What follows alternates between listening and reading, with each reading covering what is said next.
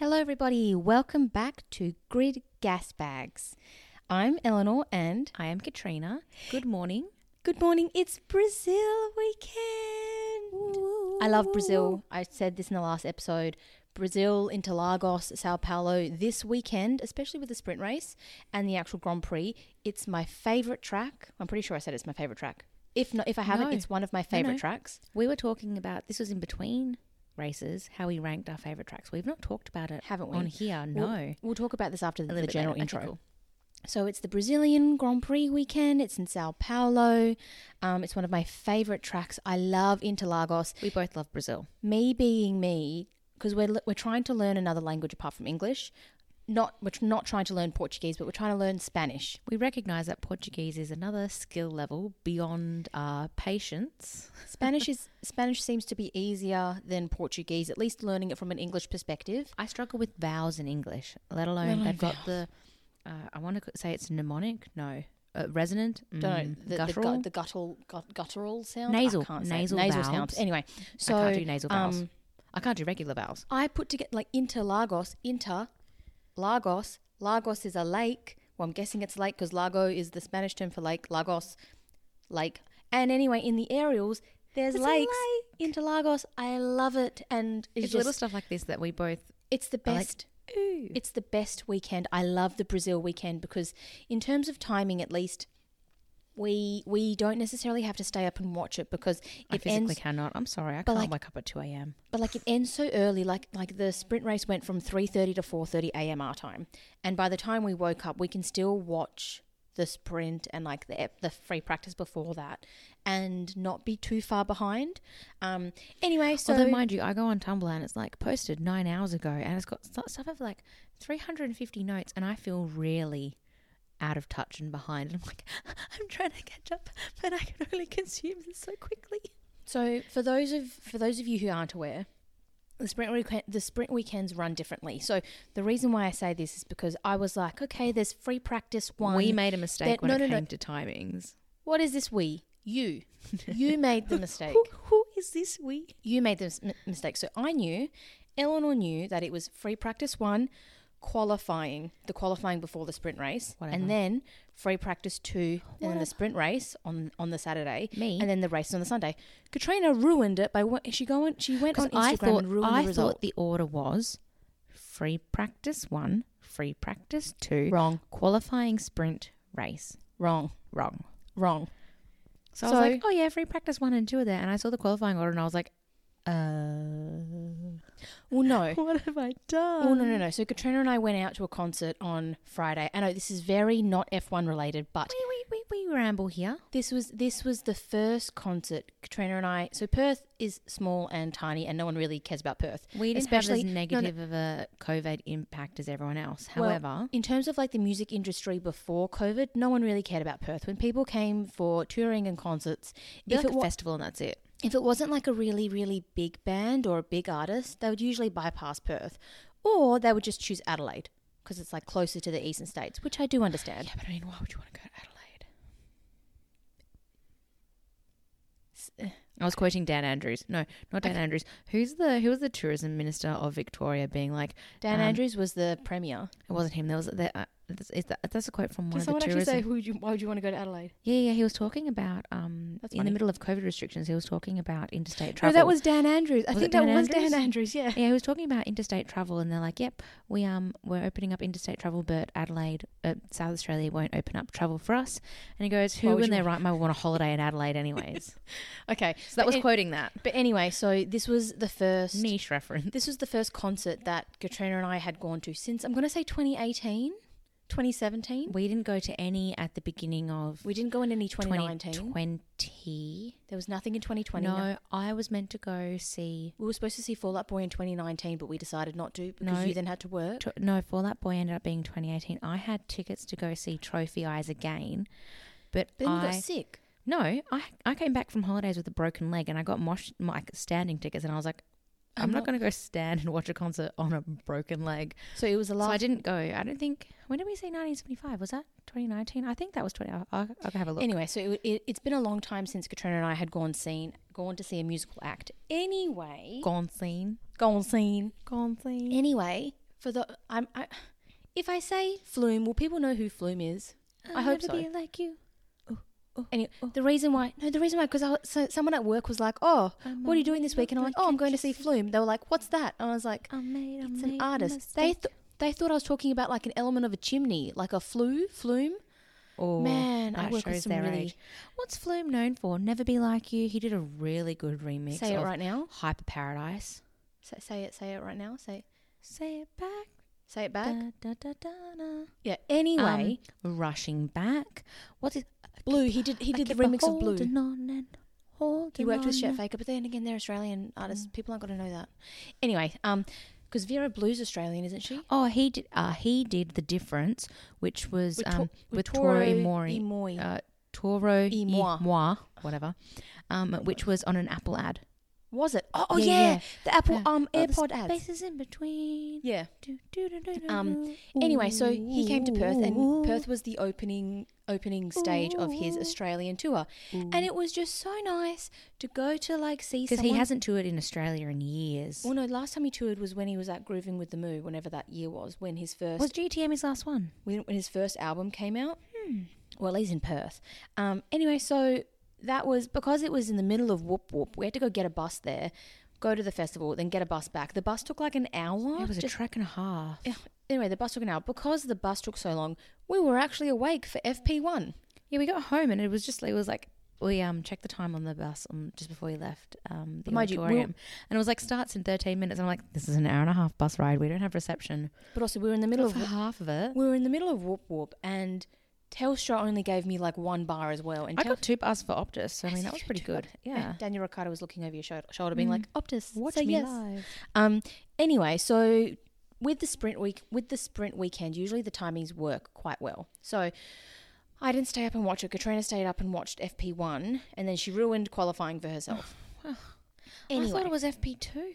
So we're releasing this a little bit late because we were going to do one massive long podcast, but then we were like, there's too much to cover. Well, no, we were going to do the first podcast right after. After the qualifying was. Oh yeah, we're going to do. Eleanor, you want to know what the last concert we saw was? Was it Bring Me the Horizon? It was February 23rd, 2020. 2020. February 23rd. Who did we see? 2020. We saw Queen, and it was before the other dude died. Oh my God, we saw it before he died. Yeah. Because I've got a picture of... There. No, I saw Ed Sheeran. No, this is February 2020, so... No, I'm pretty sure I saw Ed Sheeran in March, and... No, because February 2020, and then I no, because then we're going to go on holidays, yeah. Then the next picture is a screenshot of you complaining that you can't leave the country on 14th of March 2020 with the commentary... Yeah. The feeling that everything on your trip is cancelled for you so you don't have to cancel your own holiday. Maybe next year, South America. Now to either work for the next month or to take leave. Well, 14th of March. That's a really good segue to South America. Brazil's in South America. Yay. Anyway, so... Keep going. Katrina just showed me her passport. No, Katrina just showed me her work photo. She looks so sad. That was before she left her toxic job. Anyway. Brazil. So, FP is really interesting this time round because the way that the sprint race layout was done, FP1 is the most crucial part for the whole weekend because that's really the only time that the drivers get to experience the track before qualifying, and the qualifying order sets the order for the sprint race, and then the results of the sprint race, that's the order of the grid for the actual race on Sunday. And so FP1 came around and it was good. It was fine. Like no one really had any like really big issues. Like the top teams are doing well. Everyone thought the Mercedes were going to do well because of how well they did in the previous ones, and their cars are getting better. I was an idiot and thought Logan Sargent wouldn't be doing FP1 this session, FP2. Which is why I was even doubly confused when he popped up at FP2, and I was like, I thought he did FP1. So what happened? Hold on, let me get my book. Actually, before we get into FP1, let's talk about some key parts that happened like pre-race. So, while Ellen was still talking, I'm still trying to find some information to talk about. So, anyway, so there was some. Wait, you've written Verstappen versus Senna. What okay. Mean? There was a really interesting post that one of the racing, like, I'm not going to call them admins. Are they journalists? I don't know. Media. media outlet, a media section subdivision, I don't know, one of those, posted on Instagram, and they did like a side-by-side of Verstappen against Senna. And as of like this race weekend, they've got the same amount of race starts, which makes sense because you brought up that Sainz had the same amount of race starts as Senna, and they both started Australia 2015. So it was like Verstappen has, it was 160, 140. No, I think it's 160. It's 161. I was about to say because Sainz's 150th was Silverstone. I think it's 161 race starts. Yeah. So it's Senna, so Sainz, Senna had, and Verstappen will have the same amount. But we'll talk about just Verstappen and Senna because... Well, but that's Sainz done. That's Sainz done, yeah. So Senna and Verstappen both had, as of this race weekend, 161 starts. Emphasis on the starts because Senna didn't finish his 161st race. So hopefully... Verstappen finishes his 161st race. Well, they did. They finished the sprint. No. Race. Oh, do they call them race weekends. Oh, okay, yeah. Yeah. So they both have 161. Senna has 3 world championships. Verstappen has 2. And they compare like number of poles, number of championships, number of race wins. I wonder if they compare conversion rates as well. No, they didn't put conversion rates on there, but pretty much everything between the two is almost identical, except Senna has more poles, more fastest laps. Interesting. Whereas Verstappen has more race. I might be wrong on this one. Verstappen has more race-led laps. It's like when he's at the beginning. Leclerc and Hamilton have had better luck in terms of pole positions than he has. But he's made it through the field to win, so I mean... And an overall better conversion rate, but then he's like obviously 1, 2. But yeah, so that's just interesting comparisons for this weekend, which I thought was really cool to highlight because Eleanor and I are numbers people, and I love it when not numbers pan out. It's just synergies and all of that stuff. It's like, ooh, that's nice. We are the 11-11, 2-2-2-2-2. Make a wish. Yeah, we are those girls, but not intentionally. I don't know, when you always like look at the clock and it's always like 1, 2, 3, 4 or 1, 2, 3 or 2, 2, 2 or 1, 1, 1. I often don't get 1, 2, 3, 4. I will get like repeating, but I usually get 1, 2, 3, 4. 1, 2, 3, 4. I'm like, okay, great. I can count to 4. I can count to 4 in Spanish and Italian as well. So I just see, yeah. Anyway, so that's one I want to talk about. So they're doing a lot of comparisons between teams and peoples. And if we're going to talk about statistics, let's talk about Magnussen's. No, not yet. No? Okay, what other things do you want to talk about So we're tempting you, for those of you who somehow have managed to avoid all spoilers and news, something happens with Magnussen. Anyway, next bullet point. Hamilton's statue. I'm sure you meant statues. No, I think I meant the Senna statue. Well, you've written Hamilton statues, so I think you mean the Senna statue and then the Hamilton mural. I meant mural, and instead of mural, I wrote down statue. So there's been a bunch of murals posted there's a mural at the track of Senna.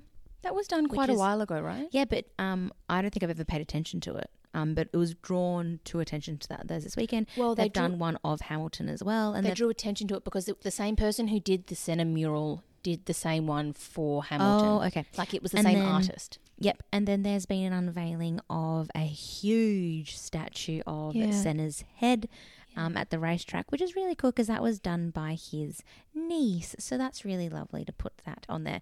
And Eleanor and I were saying, like, Australians don't really name anything after people who, like, died recently. Like, recently. We have things named after, like, ex-politicians or, like... founders of stuff. War people or education people, but, like, all... No sporting stuff, really. Old. Like, 1930s... 1940s. Like the most recent thing Eleanor and I can think of someone who's passed away and have had something named after them is we have the Heath state from Perth. Woo, woo. The State Theatre, which is where they have like productions of not just theatre, but they'll do like poetry and comedy and just general arts that aren't huge seating. Yeah, they'll do like film screenings there. I think the capacity of the venue is like... It's not big. Yeah, it's like 2,500 or something, or maybe 3,000. But it's in the city. Yeah. It's in the city centre, so it's in the Perth CBD, and that's called the Heath Ledger WA State Theatre. But like in terms of like But big what sporting, else has been named after anyone here? Like, I can't think of anything. Shane All I can think of is the CIO kind of pipeline and then Heath Ledger Theatre. They're the only two things I can think of. Well, like Shane Warne died and that nothing was named after him. And he was like a really, really big sporting figure. But didn't he die this year? I don't know. I think he get died him this and then year. Steve Waugh confused. Apparently one's alive. They're probably going to name something after him eventually, but not yet. And Eleanor and I were saying, like so they've got like that Senna S, which is a specific portion on the track named after Senna. Senna obviously didn't pass away in Brazil, but he was Brazilian. One of the biggest Brazilian drivers apart from Paudi and Massa and Nasser. Yeah. No, probably the biggest. Barrichello was pretty good, but No, but Senna was probably more well known than Barrichello. But then we think about it in Australia, like we don't have anything named after drivers. Like I don't think anything got named after Brock either. No. The mountain did. It's still called Mount Panorama. It's Mount Panorama, but I think he's got like Brock Hill or something. Like a grandstand named after him. Grandstand or something like seating pavilion or the actual like function. There's something to do with Brock there. But that's really it. Like unless like you and I, what do you think if Ricardo had something? Even if like he did something really, I don't think we have anything named after like who are the really big Australians who have passed away recently. Like I don't think there's anything named after Olivia Newton-John. I don't think there's even anything named after Steve Irwin, which I think that's probably the most surprising thing that no one's been named after him for. But maybe he didn't want it to be named after. He wanted the focus to be on Australia Zoo. Yeah, maybe. Focus on the animals. And just makes you wonder, like, would we have anything named after like Ricardo when he retires? No, it's something Australian Zoo scholarships. They don't do buildings. They do like the something scholarships and stuff. The something foundation. Yeah. Yeah, but I reckon like I would love to see like one of the raceways in WA named after like just Australian race drivers because it's a shame to see only old things named. Like I don't think you should change the name from an old person who is well deserving of that respect to a new person. Unless something happens like Margaret Court. And then they change the names. Change her, but name it after. I'm pretty sure they changed it after her because of her derogatory comments. What's her name? I think they changed it to the sponsor of that stadium. No. Who's the tennis player? She's got Ash Barty? Yvonne Goolagong Calling. If they name it after her, that'd be cool. I think she has a scholarship. That's what I'm saying. Like, so for example, Kathy Freeman, the Kathy Freeman Foundation. They do charity and stuff. Not actual buildings. The David Warapunda Foundation? I don't think it is. I think it is. Is it? Okay. But anyway, that's kind of more wholesome than like, oh yeah, name a building after me. No, name a foundation where you can start making a better pathway for someone else. It is expected to be Ricardo's final 2 races this year. Let's see if anything naming-wise come out of it because you know what? That would be really cool. Anyway. Wait, do you want to talk about one more thing at Flume? What? No. Talking about the... Who was standing in front of us in the queue to get in and standing in front of us at the amphitheatre? I wasn't gonna. No. I wasn't gonna talk about that because of the mural. Because of the murals. Oh, okay. Hamilton had a mural after him. 1, he's a really good driver. 2, he was actually made a national citizen. Is that what it's called? National honorary, I think. Honorary citizen. Honorary national citizen. Honorary. Honorary? Yeah, yes, that's what it is. That's what it is. Of Brazil. So he had his ceremony and like the colour blue suit that he wore matched the blue of the flag. Eleanor and I were talking about this. Like, could you imagine like anyone rocking up to like be named an honorary? Honorary. I said it wrong twice. Honorary. That's funny. It's because I don't pronounce my R's. I don't use hard R's. It's because you're not American. Honorary. Honorary. A pseudo-citizen. Pseudo-citizen. I'm going to use that. Let's call them pseudo-citizens. It's a pretty big honour, though. I don't think it doesn't happen often. Could you imagine? Like, we call them an adopted Aussie. Like, that's a terminology that we use. But could you imagine if, like, you got, like, you are an honorary citizenship of Australia and someone rocked up wearing a green and gold suit? I mean, are you off to the Olympics? Are you off to the Olympics? Are you off to make a speech? No. Do you remember the Olympics? How they wore those really ugly like mint blazers and like the style shorts. The style was nice. The colour was wrong. It was hilarious. The colour made them look like mint choc chip ice cream. Do you know that there's a high school in the city? Oh yeah, that high that school. have Oh my God, that high exact school. color. Well, I don't think they have it anymore. They used to. They But got when rid we of it were in because high of school, they had that exact color blazer, and they were made fun of. Because I you think imagine, that's why they got rid of you it. get the honorary citizenship, and then you rock up dressed like a 17-year-old high schooler. Like, no thanks. Well, mind you, someone will probably look at it Either if way, they were it looked great on Hamilton. Look great on Hamilton. Using if the they blue. were, the thing is, if they were an adopted Aussie, do you reckon they would understand the green and gold? I reckon they would go, oh, they're blue, white and red. No. No, you know what they would do? They'd be like, ooh, what's on their flag? Oh, I know, the Southern Cross. And they'd be like, ooh, you don't understand the connotations of wearing that. Or I wonder whether they would go black, yellow and red in terms of colours. Oh, actually, that'd be smart. That'd be smart. Anyway, while we were waiting in the line to go into Flume, small world. I love Perth. Eleanor and I have a couple of things for Ricardo. So Eleanor and I both bought Enchante, the yellow lemon shirt. Oh, it's such a beautiful colour. So Eleanor, and like it makes me look tanned wearing it. And I wore it to work on Friday. So I had so many like weird like double take looks, and someone like smiled at me. I'm like, yes. So Eleanor and I weekend, Brazil. So Eleanor and I do fit checks before we go to work, and Eleanor will be like, "I'm wearing this." Outfit checks because we own have a lot of similar items. very similar style in terms of fashion, and we work near each other, so we don't want to wear the other. same thing. So anyway, so Eleanor was like, "Yep, I'm wearing my Enchante lemon shirt today," and before going to Flume, I was like to Eleanor, "Maybe you should take it off because you don't want to wear someone else's merch to a concert. Like it's a little bit on the nose." Yeah, I get that. Anyways, we get off the bus. I would have worn it if it was hot, but man, it was cold. So we get off the bus and the queue was really long. Like we're in the queue for about like half an hour. We were herded in like cattle, actually through cattle gates. It was hilarious. That's how in the middle of nowhere this place was. They used cattle gates to get us in. Cattle gates to herd us into the stadium. But yeah, so we were standing behind someone and we're like, oh, easy, let's just go through the quickest moving queue. And this person had a Rick 3 hoodie on. And we're like, oh, what are the chances? We're in Perth. I mean, it is an F1 weekend. So like, it's pretty cool that Rick 3, is it raining outside? No, a bird just flew into the door.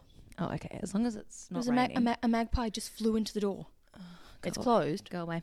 And I'm like, oh, okay, it makes sense. It's a Rick 3 weekend, but why would you wear that at a concert? Anyway, we get into the amphitheatre and we go find seats. Sit a couple of and rows they're sitting like us. two rows in front of us. And Eleanor's like, what are the chances? And here's an even smaller way of Perth is because there were two opening acts.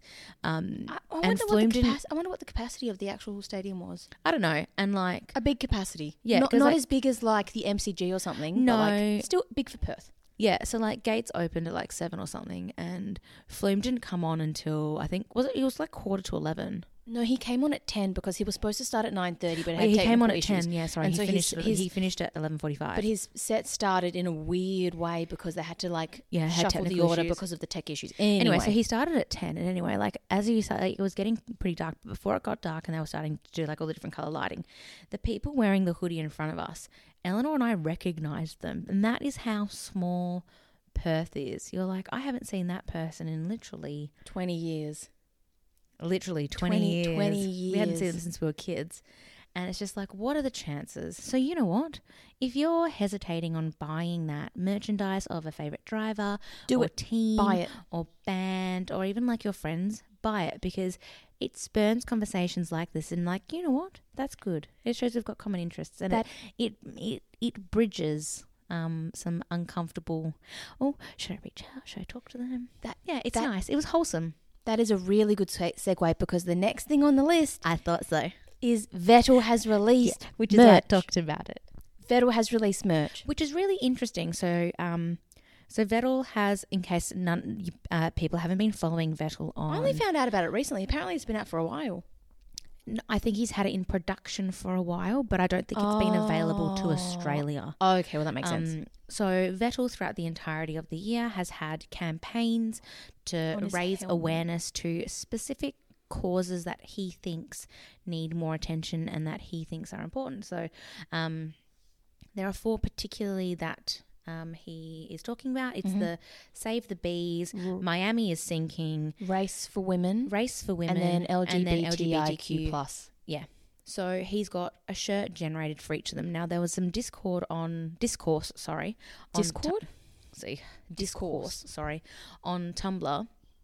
And people were going like, oh, it's so expensive. Like, his merch is not expensive at all. And someone went to town on them. And they're like, how dare you say that Vettel's merch is too expensive? For the fact that you're saying that means you have no idea or understanding of why he's doing this. Mm-hmm. They're expensive because it's ethical, sustainable, and he's actually generated it from what he deems is important to sustainable supply chains. But also, like, in terms of, like, sending, like, the money for the merch... The money for the merch raised, it's for the charity that the merch is promoting. It's not like he's putting it really expensive to like have it for himself. It's expensive in order to give the money to the cause that the shirts are trying to raise money for. Anyway, I was curious because I'm like, oh, how much is this? Are people just like complaining it's too much? It's like $80. Well, the way that the website's it's not in Australian dollars, is it? No, the way that the website's split up, it's split up through like shipping. It's like America, Canada, South America, I think Germany as its own country, and then Europe plus global. So we fall into the global part, and it's 70 euros. I mean, I'm not too sure what exchange rate that is to Australian, but 70 euros for a t-shirt. And if half of that... Wait, 70 euros? That's like... Hold on, I'll get... Like $110? Oh, it depends what the exchange rate is. For a while there, it was half. Euro, no, that's... Keep talking, I'll go find it. Anyway, and if you think about it, he's not taking all of the proceeds and the money to himself. Obviously, he's going to keep a proportion of... Was it 70 euros? 70 euros, yeah. He's going to keep a proportion of the funds to obviously cover the costs of producing the shirt. He's obviously going to take a little bit for himself, probably not as much as everyone else would in his position. Okay, take a guess. And then the rest, and then the rest of the money goes to the actual charity. So by that means, he'll probably give like at least like 40% of the funds to the charity. That's not bad. So take a guess. So 70 euros equals how many? I'm going to say $112 Australian. $108. Yeah, quick maths. But the thing is like you have a look at the chart of the exchange rate. When were you and I last in Europe? 2019. 2020 we were last in Europe. Well, January 2020. We did all of our money exchanged over in 2019. So, yeah. Which means... Can you see the trend of the graph? Yeah. Where it's sitting is currently sitting... Is it above or below the pound? It's sitting at where it was in about 2017. 2017. Did we go to Europe in 2017? Oh, yeah, that's when we went to Germany. Ooh. So it's like $1 Australian dollar gives you like... Hold on. What is... So it's good for Australians going over then. Oh, yeah. It's... $1 Australian dollar gives you 66. Okay, that's not too bad. 65.6. So 66. That's not too bad at all. But anyway, like... Okay, he's going to make his merch more expensive so a significant amount of money can be sent to the actual charities. Like, yeah, I understand that. So, is there anything else you want? Oh, Ricardo merch. Anything you wanted to say to that? No, that's... Oh, that was the actual point. Okay. Yeah, it was the dude in front of us in the queue. I wanted to talk about that. I think everything else on here is like the actual qualifying in the race. Okay, so now FP1 uneventful. No one was really using the soft tyres because they knew that they wanted to save the softs for the actual like race. Anyway, so a lot of people were using mediums and hards. Okay, it's not really representative to the race conditions, but they were like, okay, mediums and hards, good idea. FP1, nothing really eventful happened in FP1, so that was it. I think the ending of like FP1, the top teams were still at the top, the bottom teams were still at the bottom. The only thing that was really interesting for FP1 was that people compacted what they would typically do over three free practice sessions over a race weekend into one. Yeah, but the only key thing that came out of FP1 was that Sainz was taking a 5-place grid penalty. The grid penalty being served for the actual Sunday race, not the sprint race, because he's on his 6 out of 3 engine users. To be honest, limit. I'm surprised more people haven't taken more penalties, but I think they're at the end of the year and they've gone, what's the point? But Sainz had to change his engine because of the last couple of races. Yeah, how bad they were. So like, I reckon if Ferrari could have chosen to keep the same engine, they would have, but they were like, no, have to change it. So I think that was the only other key information that came out of FP1. And now qualifying. So qualifying, the way that it was set, it was the same day as FP1. However, in the evening, the weather had turned. So the commentary at the end of FP1 was, it's not been raining for FP1. However, look at the sky, look how it's performing. We think that it's going to rain either sometime this afternoon or evening. We just don't know when. But in terms of like the weather, the stats for like that, the stats for that area of Brazil, it's like it rains like 1 every 3 days around that same time of the year. So the chances of rain very, very, very high. Anyway, so quali starts. It's before qualification. It's drizzling. It was pouring. Was it actually? Yeah, it was really raining at the beginning of it, and then it starts to rain a little bit less and stops enough where it's dry. Well, no. It stops enough that it's drizzling, but like the drizzle makes it a lot more wet than it actually would be because of the humidity. And because of the humidity, think back to Singapore, the water isn't being taken out of the track as much as it would in a really, really dry condition. It's just hovering and it's sitting quite low. So, first, like the rain stopped and it's drizzled and it's really humid, and so qualifying works. Q1, the slowest 5 drivers get knocked out. Q2, the next 5 slowest drivers get knocked out. Q3, the order of the 10 drivers is the actual way that the starting grid starts. So the standard qualifying practice has been for like the past 10 years. Yes, but I thought I would remind people because I sometimes forget. Anyway, because of how quickly the track conditions were improving, more and more cars driving around, the rubber getting put onto the track, the water getting taken off of the track, the order of the 20 cars changed every couple of minutes.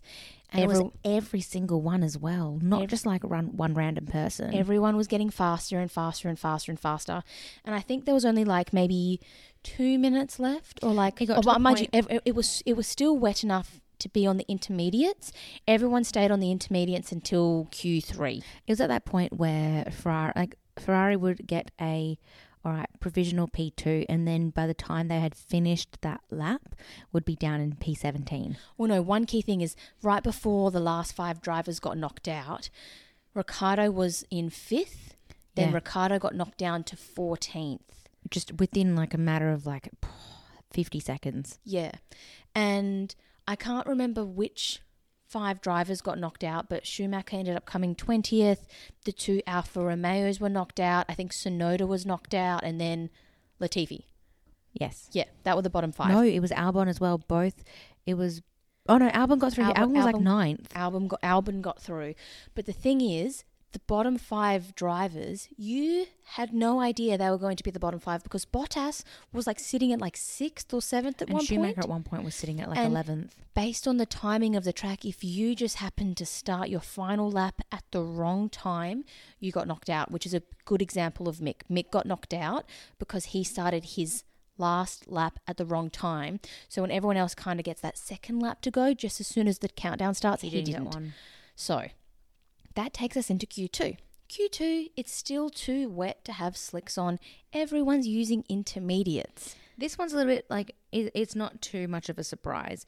The ramping up of the track didn't happen as quickly as the previous one. So pretty much everyone set their lap times and it was pretty much what you did in your first time. You got faster, but the order didn't shift around that much. And anyway, so like based on Q2, it wasn't raining, but rain was probably due to start in Q3 or at the end of Q3.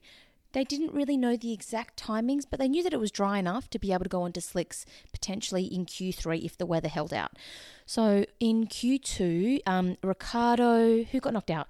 Ricciardo got knocked out.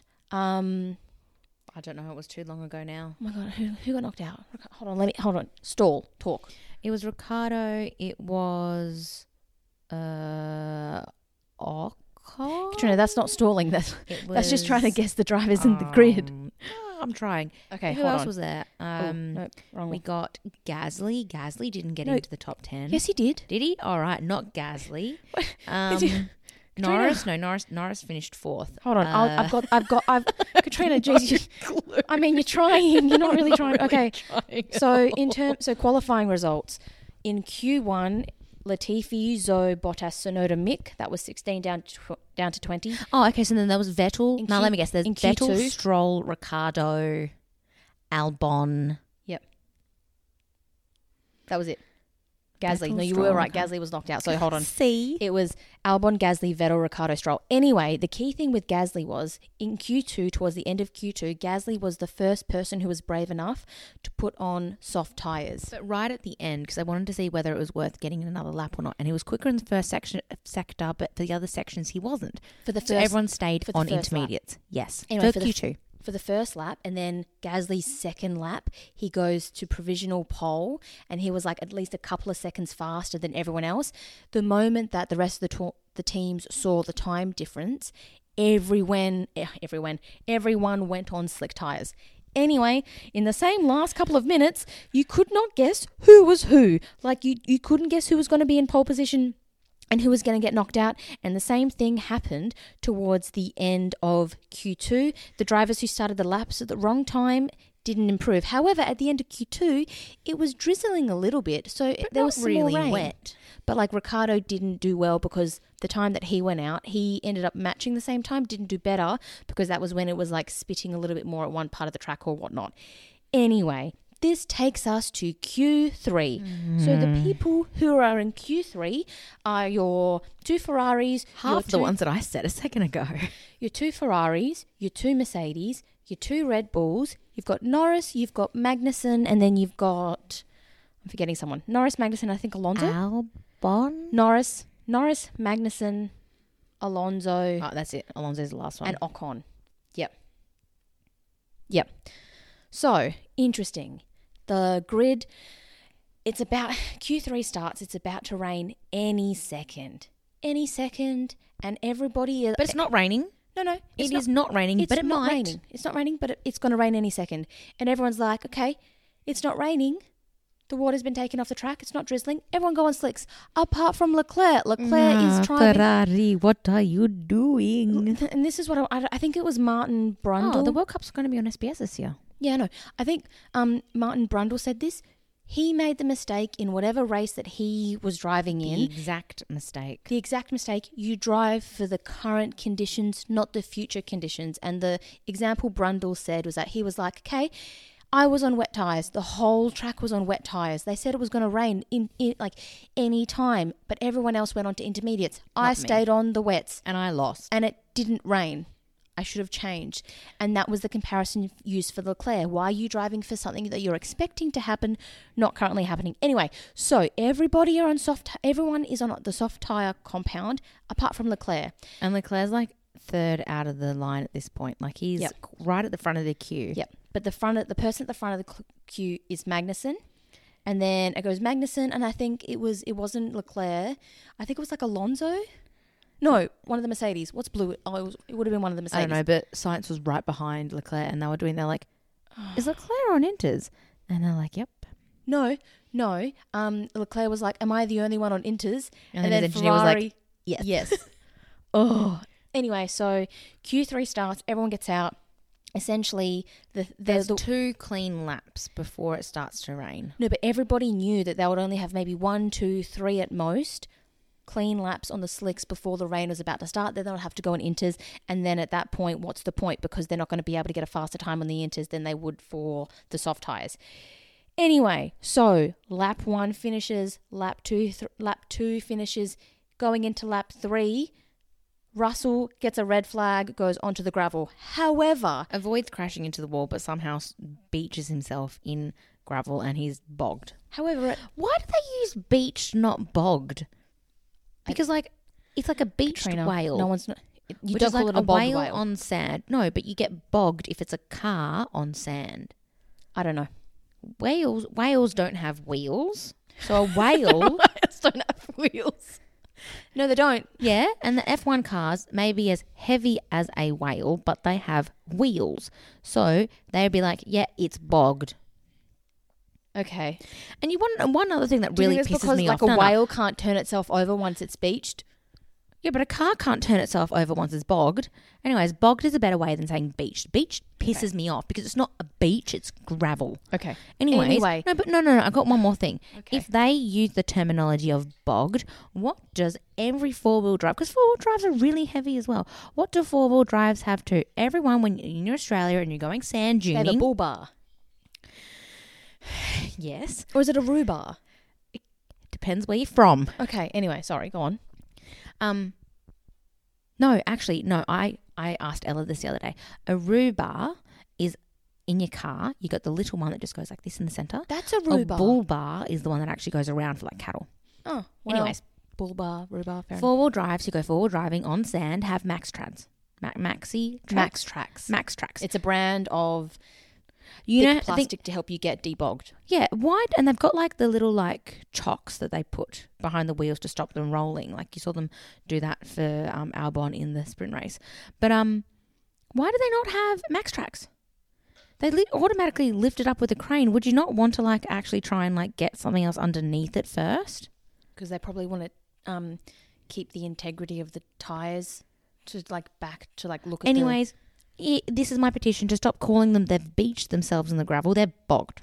Anyway, so Russell got bogged. Lap 3, Russell causes a red flag because he's bogged on the gravel and can't get out. He's bogged in the gravel. Anyway, so that... Rephrase. He's bogged himself. He tried to get out, but as you do when you get bogged in sand, when you try and move your tyres, it just puts you in deeper. So keep in mind, that's one thing. So Russell has caused a yellow and then a red flag.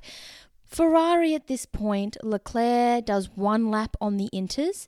He goes just past the pit lane and he's like, should I box? Should I come in for slicks? And they're like, no, don't. A split second later, he's already past the pit lane. They're like, box. And he's like, great, awesome. So Leclerc doesn't actually get a time. He doesn't set a time. He doesn't set a time for Q3. But think about it. Think of where Leclerc was out on exiting. Leclerc has also in that one lap slowed down Perez and slowed down Hamilton in terms of timing to the point that they don't get good times. Enough lap. So the bottom 3 are Perez, Hamilton, and Leclerc. Because this red flag effectively stopped the entire session. And in the middle of this red flag, it started raining heavily. Yep. And anyway, who was the first person out of the pit lane?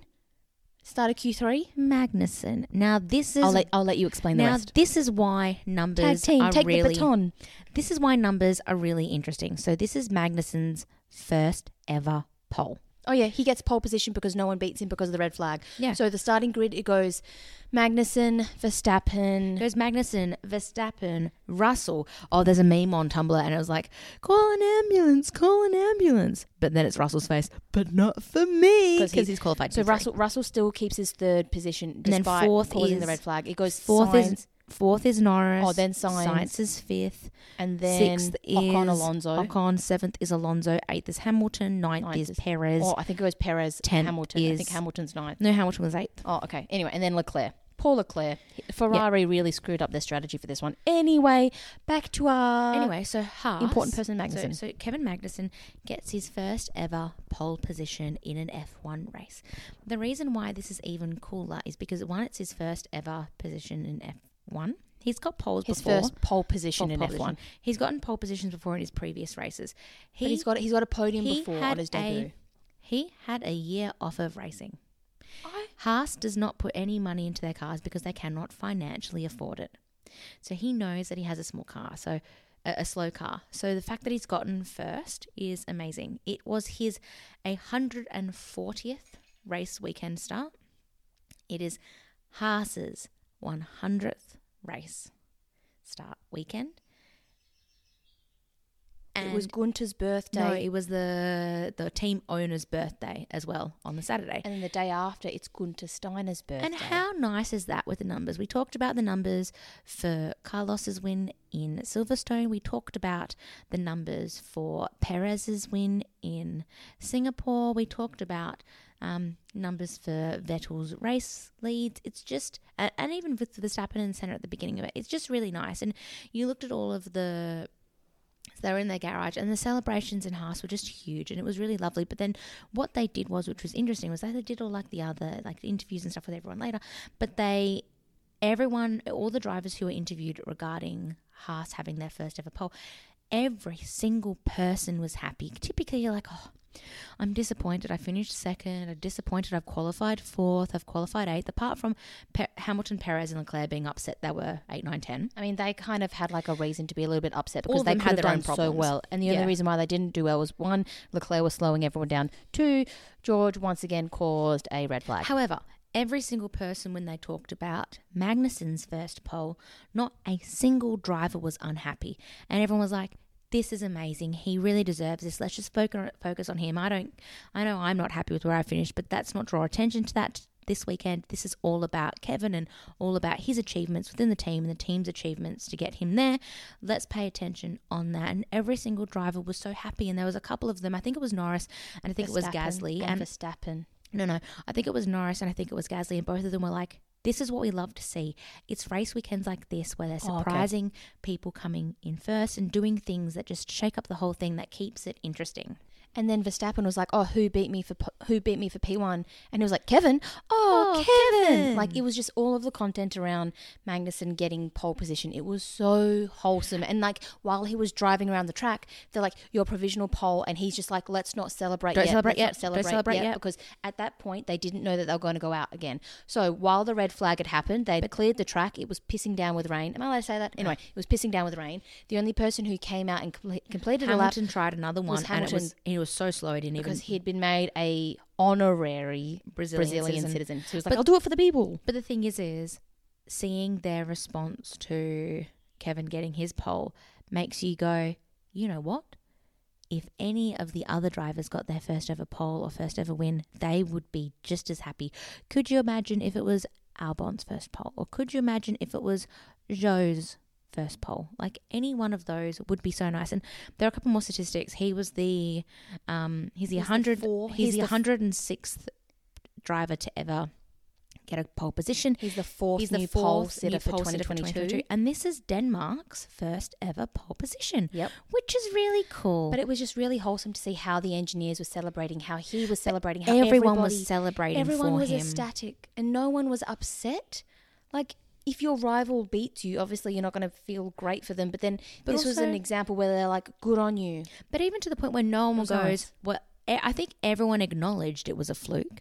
And everyone acknowledged that they were very lucky and that others were unlucky. But no one drew attention to that, which is so nice because it's good because, yes, it may have been lucky, but there's a lot of hard work that's been put into that. And it's so respectful and mature not to draw attention to the luck side of things. Anyway, so that was really nice. That was qualification. And then the next day we have the sprint.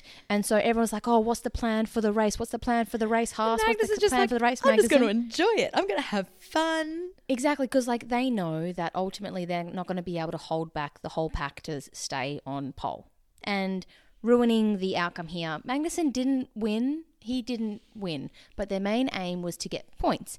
Anyway, it was just so... Which he succeeded. He did get points. He got 8th. So he got 1 point, which is the 1 point that Haas needed to beat AlphaTauri. So those of you unfamiliar with sprint weekends, the points are different to the actual race, and there's 8 points up for grabs for the first 8 positions. It goes 8 points for first, 7 points for second, 6 for third, and so on all the way down. So at the moment, before the sprint race weekend commenced, Haas was 1 point higher than AlphaTauri. So they were already 1 point higher. Now, Magnussen finishes 8th, which means he gets another point, which means that they are now 2 points ahead of AlphaTauri. Anyway, the order of finishing for the teams and the constructors has an influence on the amount of funding.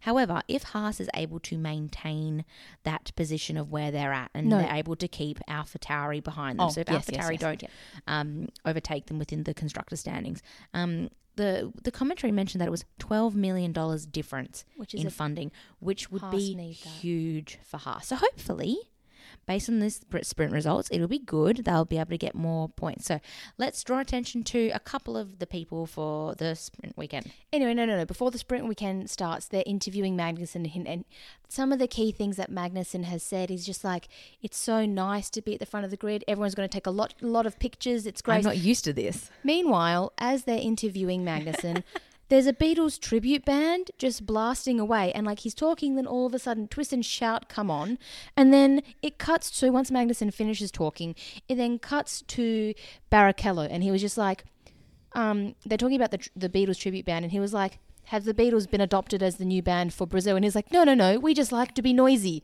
And man, that band was so noisy because no matter what interview you were listening to, you could hear a Beatles song. Yeah. So for example, it's like, We Love You. There was like, you could just hear the yeah, like you just hear it. But people were singing along too. Great. It was such a great. It was awesome. But I'm going to go on to the completely unhinged commentary that some of our drivers and people have made on the race. You cool with doing this topic next? Mm-hmm. Okay, so we've got Mr. Barrichello being like, yes, we like to be noisy. Not really like a sassy comment, but like sassy enough to be at least acknowledging that it's not like PC. Anyway, so there are a couple of interesting things that happen in the sprint race. Should we just talk about general positions as opposed to Go ahead. before like the actual really key interesting points? Go ahead. So Brazil is known as being one of the racetracks that has the most overtakes traditionally in racing weekends, regardless of it. Like for those of you who watched last year, Hamilton started the sprint race weekend at 20th, finished the sprint in 10th, and then for the race started 10th and then finished first. He did So very 20 well. positions over the entire weekend. Now, Mick Schumacher, who we are huge fans of this weekend, started the sprint race in 20th. As Eleanor mentioned before, Haas bookended the sprint qualifying. First and 20th. Now, sadly for Magnussen, he wasn't able to hold on to first. But he got 8th. He finished the sprint in 8th. So we went from first down to 8th. So he dropped effectively 7 positions. But hold on. He did a really good job considering his car's capacity. But Magnussen led the race. He didn't get overtaken until the 3rd lap. Which is great, and that's really good to see. But Schumacher, who we are big fans of in this household. Very, very pro Mick. Yeah, very pro Mick. Went from 20th, he went up 8 places and finished 12th. I mean, if that's not to show that this guy deserves to stay in there and he's doing consistently really, really well, I don't know what is. So, but he had the most grid position gained out of all of them, everyone in the sprint race. Yeah. So we've got Mick starting 12th, and then. Oh, okay. So the way that it started running, the way that the race was ran, Magnussen obviously started off first, Verstappen was second, and then so on and so forth. So Verstappen obviously overtook Magnussen, and as Magnussen slowly dropped down the ranks, the grid was shuffled. And so Russell then came to second, and then it was Sainz third, Hamilton fourth. Yeah. And so there's a little bit of a battle between Verstappen and Russell, just slowly overtaking, not overtaking, and finally Russell manages to get past Verstappen. But, however, Albon causes a yellow... Sorry, Russell hasn't got past Verstappen, but Albon causes a yellow flag and he goes completely off the track and into the gravel. So Albon doesn't finish for the race. Anyway, so Verstappen is still in the lead from Russell, but Russell has had enough time in that yellow flag to charge up his battery, and Russell completes his overtake, and so Russell is leading the race. And that's how it stays for the rest of the race. Russell overtakes Verstappen, finishes first. And Russell gets his first ever win. It's not a Grand Prix win. Oh gosh. You and I aren't good for that Grand with our R's Prix this weekend. Win. However, and he doesn't get his anthem, he doesn't get a trophy. Got a medal. But he does get a medal. And it's still a win. And he's showing that he is worthwhile of his seat. He's a good driver and he's one to watch. Oh, yeah, definitely. Anyway, so Russell, P1, wins. But that means Russell is P1 for the Grand Prix tomorrow. Okay. Keep that in mind. So Verstappen started second, and there's a really cool specific thing how it's... I don't have it, Eleanor. There you go. Oh, there you go. Thank you. Sorry, Katrina's just showing me the remote. So we keep the TV on in the background while we're talking. But I don't want to watch someone baking an avocado cake. And it's someone who... It looks like they've shoved a piece of bread and an avocado in a blender. And now she's using a spoon for an avocado. That's too hard. Oh, there's two cooks. And anyway, the second cook was looking really confused. Anyway, thank you. Russell has overtaken Verstappen. Verstappen is now sitting second. Russell is now first. There's a really cool part where Sainz is in third and he's getting closer and closer and closer and closer and closer to Verstappen. And it gets to the point where they're battling side by side to overtake. Now, Carlos is on the inside. Verstappen is on the outside. However, Verstappen turns in a tiny bit too much when Carlos has gotten ahead of him, and Max's front left wing gets clipped. But before that, in the battle between but in the battle between Russell and Verstappen goes a little bit too far to the left and gets a little bit of damage from some debris in that left part of the track, which made him slow down, which is why he lost those places to everyone else. What time where did Verstappen finish? Fourth. Yeah, with the grid. With the way that the third, with the way that fourth, the but grid, effectively now third. Yeah. So Max receives damage from Carlos overtaking him. However, it wasn't Carlos turning into him. Max had just clipped the back right-hand wheel of Carlos when they were finishing out of the corner, and it was recognised as a racing incident. Which means Carlos Sainz finishes Jr. second. Yay! He is second. He gets 7 points, which is really needed for him in the standings. But also he's because currently finishing sixth, but now with those points, he is still sixth. But the gap between him and Hamilton has closed down to, I think, 5. I don't know, but however, Sainz started fourth, and because of the 5, Sainz started fifth. Oh, Sainz started fifth, but because Sainz knew he had the 5-place grid penalty, he needed to do the best he could possibly do to try to negate that penalty. Anyway, he knew that he wasn't going to win. He says that in the interviews, and he was like, P2 was the best that we could possibly get, and he got it. And so now with the grid penalties, keep this in mind, Sainz finishes second in the sprint, so he gets his 7 points. However, with his 5-place grid penalty, he's starting 7th tomorrow. Anyway, no one overtakes Sainz, and so it's a battle between 3rd and 4th. So, the battle between 3rd and 4th is between Max Verstappen and Hamilton. And I don't know whether this is me being biased, or whether this is me reading too much into it. Or maybe it was just the way that, like, where the racing actually happened and where the cars are overtaken, or how the camera angles are. But it looked like it was a lot closer between... Sorry, pardon me. It looked like it was a lot closer and harder to overtake, for the Mercedes to overtake the Red Bull than it was for Ferrari. When Sainz did his overtake on Verstappen, it looked relatively easy. Like, there wasn't too much of contention there. Like, it was I say Verstappen let Sainz through? He goes, yeah, I'm not going to battle this, but he didn't let Russell through, and he did not let Hamilton through. Like, he did not want to let either of them through. So maybe that's just the narrative that the media is showing, or maybe he just doesn't like the Mercedes, or maybe he was like, well, I can fight a Mercedes, but I can't fight a Ferrari. I don't know. Anyway, so Hamilton ends up overtaking Verstappen. So Hamilton is 3rd. So our 1, 2, 3, it goes Mercedes, Ferrari, Mercedes. However, with Sainz and his 5-place grid penalty, Hamilton is now P2. So it's which the is first Mercedes' first 1-2 race weekend start all year, all 2022. Anyway, so that means Verstappen, who finishes 4th, goes to 3rd, and so on and so forth. So that's really the front runners. Perez and Leclerc, they kind of stayed. They both didn't go up by that much. So Perez finishes 5th, Leclerc finished 6th, Norris 7th, Magnussen 8th. Before we go to 9th, talking to Norris. God, he sounded ill at the beginning. So he sounded ill like at the end of FP1. Talk about the seats. Oh, so he was so ill on free practice session. And Thursday. He was ill on Thursday. Yeah, he was ill on Thursday. He was so ill on Thursday that they did a seat fitting specifically for De Vries to fill in for McLaren, because he was the only reserve driver that they had on hand because he was that ill. So he didn't end up racing for them this weekend, and he may not race for them still. It depends on how Norris is feeling. However, Norris looks so sick. Norris looked so ill, and he was like, yeah, I don't think I'll be able to finish the sprint weekend because he looked grey. Yeah, he looked grey and sweaty. Like, not like it's hot, it's sweaty. It's the... He looked like he has food poisoning or something. I'm ill and I'm going to pass out sweaty. So I would love to see how Norris fares up, because he did well for that. But I feel as if pushing a sprint weekend means you're pushing your health potentially to not perform on a race weekend, as in like the actual race. So I don't know. We'll see. Anyway, so at that point, Norris is 7th, Magnussen is 8th, and then our boy Vettel is 9th. We love Vettel. Do you want to? I know you love talking about Vettel. No, you can want go for it this one. I'll talk about Alonso and Ocon. You can talk about Vettel and Stroll. Okay, so throughout the race, Vettel and Stroll are near each other. Stroll is ahead, Vettel is behind.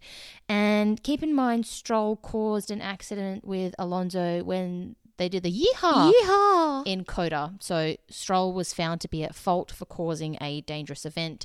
And he got a grid place penalty in Mexico as a result. He got a 3 drop. He got a grid penalty, or he got like a time penalty, whatnot. Anyway, so it's a battle between Stroll and Vettel, and between Stroll and Vettel, Stroll is ahead, Vettel's behind.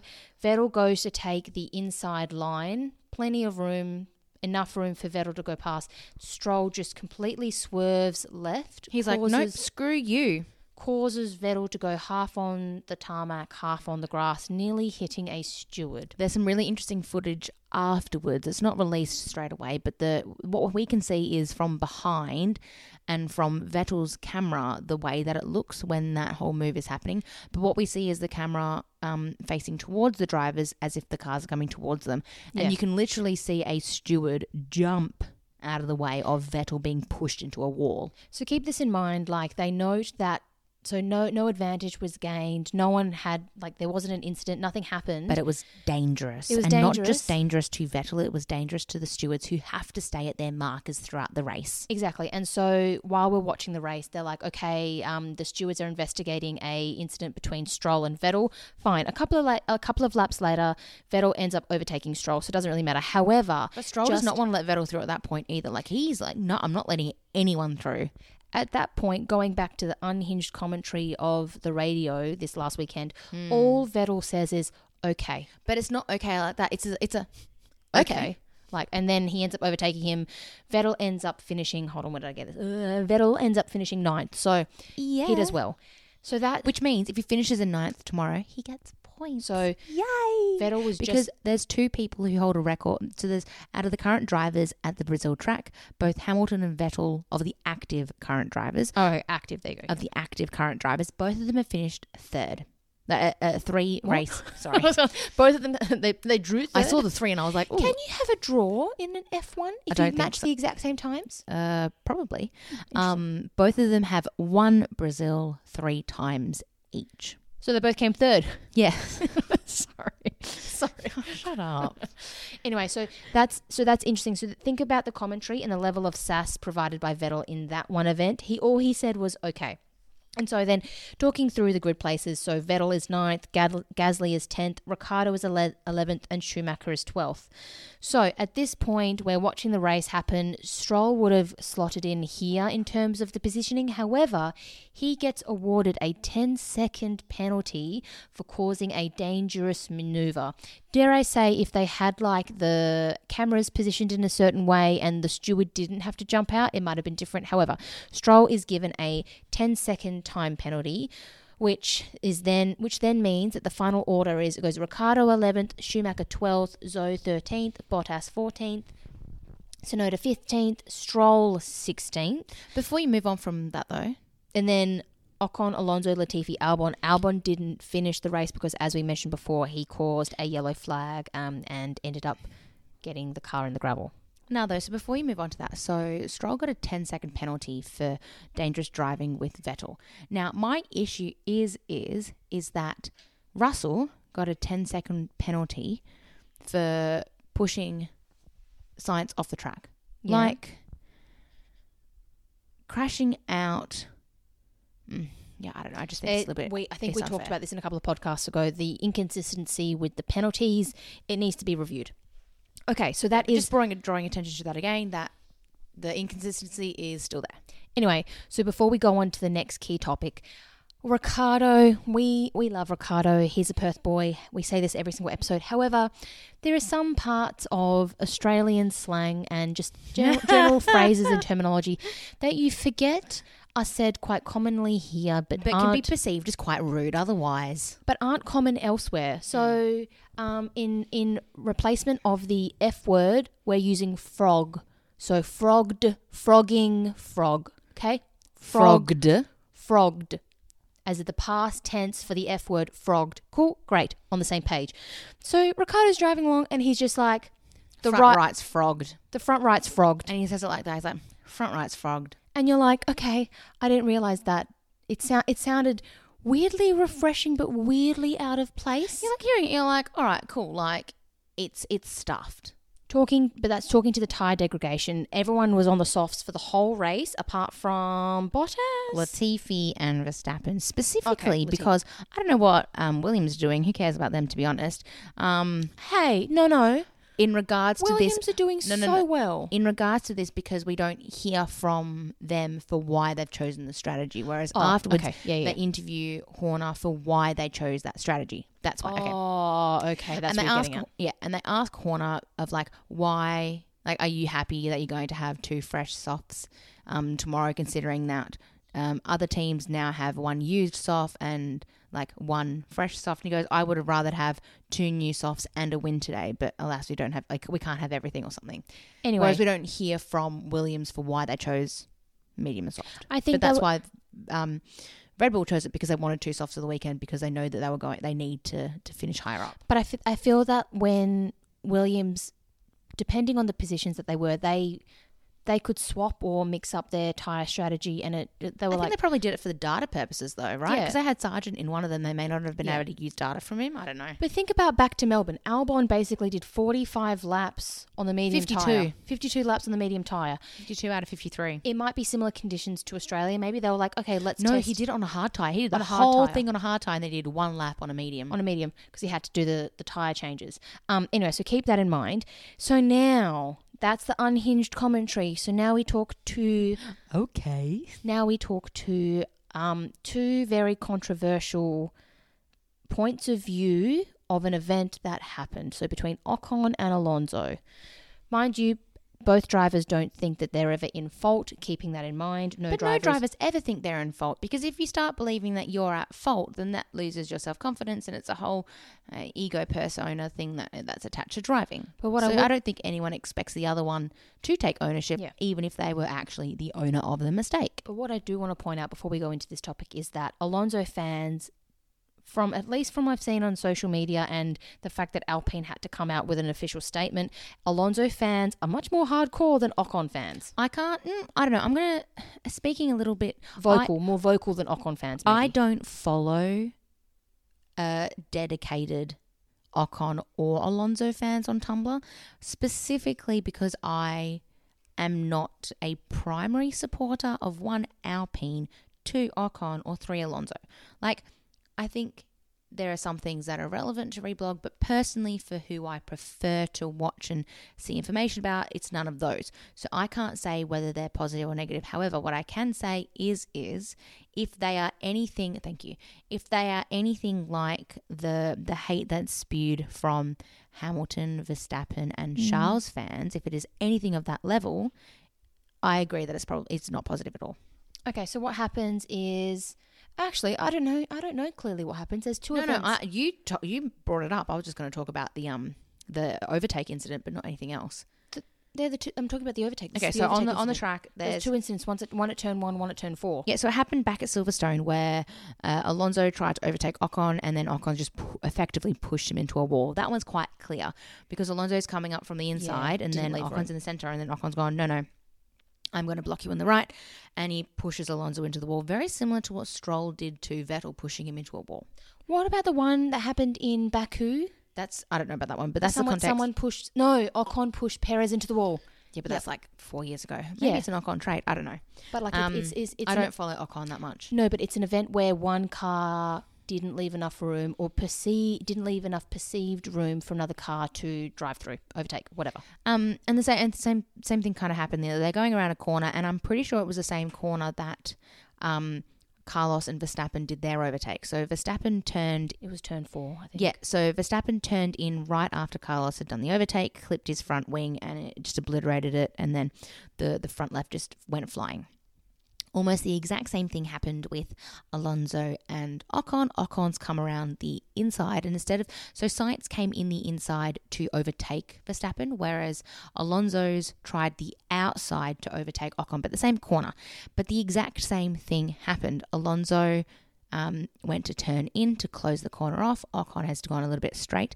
However, where Alonso has clipped into Ocon, instead of being just the back right-hand wheel of Ocon and the front left wing of Alonso, Alonso's front left wing went right into the middle of Ocon's right side pod. And you can see on there, if you're paying attention to the sprint view, that Ocon has like a hole in his side pod, and that's why he just dropped down in the standings. They ended up being 17th and 18th. Yeah, he dropped all the way down, and then Alonso had to pit because his right wing was that damaged. Anyway, a review of the incident gave Alonso a 2 penalty point they allocated 2 penalty allocation. points. Yeah. So now he's on 6 out of 12 for the 24-month period, and he also got a was it 5 second or 10 seconds? A time penalty. Yeah, he got a time penalty. Anyways, effectively, so that Ocon finished above him, even though he just overtook him at the end. But anyway, the commentary, as this happens, one of the key things that Alonso says, which Alonso was fuel to the fire,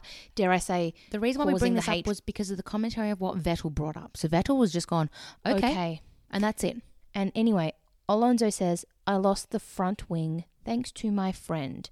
Anyway, dare I say, that was the match to the fuel, which caused the fire, and then Alpine needing to release a statement saying that there's been a lot of toxic comments to their drivers and towards their team. But not only that, the interview in the paddock after the end of the race, Alonso goes, I only have 2 more races with my friend, finally, or something like that. Or it'll be over. Thankfully, I only have 2 more races. Yeah, thankfully, it's only have 2 more races finally, or finally only have 2 more. Yeah, it's finally over in 2 more races, something along that. Long story short, he's not making it. He's not making it easy Ocon's for Alpine admin. But he's not making it clear that Ocon's his best friend. Yeah. But he's very excited to leave the team. He's very excited to get out of Alpine. Whatever the commentary or culture or whatever is there, he's looking forward to leaving. But you gotta commend Alonso for the commitment that he's not wrong. He's never wrong. You look at the That's footage what he just said. and The drivers are never wrong. Yeah, but you gotta commit it's the confidence. He's very confident. He was smiling the whole interview. He's like, no, I'm definitely not wrong. But is it confidence? Is it arrogance? Is it ignorance? I don't know. But or is it strategy to be like, if I'm happy, no one's going to think I did anything wrong. Or whatever it is. I'll be like, you caused that. And I'm like, yes, I did. Stop talking to me. I feel guilty. Well, think about it in relation to the accident between Zhou and Russell at Silverstone. Russell didn't think he was in the wrong when it was happening, but when he looked back at the footage, he was like, oh, yes, I'm in the wrong. No, but there's a difference between knowing you're in the wrong and not being in the wrong. I don't think that Russell thought he was in the wrong for Silverstone. He didn't until he saw the footage back. But he still apologised, regardless of whether Ricciardo recognises he was at fault for Emilia-Romagna. Doesn't matter. He still apologised. Russell still apologised to Carlos, whether he admitted it was his fault or not. And I think the thing is Alonso refuses to admit it's his fault. Who cares about that? But I think the key point of this narrative is not tried to keep a neutral or amicable rapport. Fuel to the fire. Exactly. And I think that's probably the issue. Whereas you look at Vettel's commentary afterwards and you can tell that he doesn't admit. He's like, yeah, it's definitely Stroll's fault and it's not his. However, he doesn't spin the narrative of Stroll's an awful person and he can't drive. It's like, it is a racing incident. It's something that we need to talk about as a team. However, the team did well and he did it from a point of view that's very mature. But he did it from a neutral perspective, knowing... Neutral perspective. Obviously, he's quite mature. He's quite a mature driver. He's younger than Alonso, though. But Alonso should be mature as well. That being said, we're not going to go into the politics of the drivers. We've been gas-bagging away for quite a while now. This is why I'm so glad we didn't do one long episode for, man, everyone would have. But also, we would have run out of things to talk about just after qualifying, though. True, we would have forgotten about FP1. Yeah, and we would not have done anything. I was saying to Eleanor yesterday, we watched the actual race. You're going to talk about the actual race. That typically, just the race itself, lasts for an hour. Oh, and the sprint as well. And due to the timing, the race is at 4 or 3 a.m. 3:30 a.m. Monday morning. We have work the next day. We're going out Monday night. We're probably not going to be able to record until Tuesday, so this will be late. I'm kind of glad we were doing this now because we would have forgotten by Tuesday. We've got good memories, but not that good. Anyway, what are your... Okay, you're yawning away. I know you're getting bored. No, I'm not getting bored. I'm just getting tired. Thank you for, that's because you've lied down right now. Yeah, Thank I'm you for quite listening cozy. if you're here this far. Before you tune off or switch out or The swap, final finishing positions. what do you think is going to be the 1, 2, 3 and your wild card? Do you want to keep being consistent and say Vettel's your wild card? Considering he's starting ninth? I am going to have Vettel as my wild card because he's starting ninth. I reckon he'll do really well. And he has a really good track record at Brazil. At Interlagos. And I love Brazil. And he likes the Brazil race. Okay, so Vettel's your wild card. Who's your 1, 2, 3? So I'm going to remind you again of the starting grid. It goes Mercedes lockout front grid with Russell, Hamilton, Verstappen, Perez, Leclerc, Norris, Sainz, Magnussen, Vettel, Gasly, Ricciardo, Mick, Joe, Bottas, Tsunoda, Stroll, Ocon, Alonso, Latifi, Albon. 1, 2, 3. Do you mean to tell you what you said last race? No. Okay. Go away. Okay.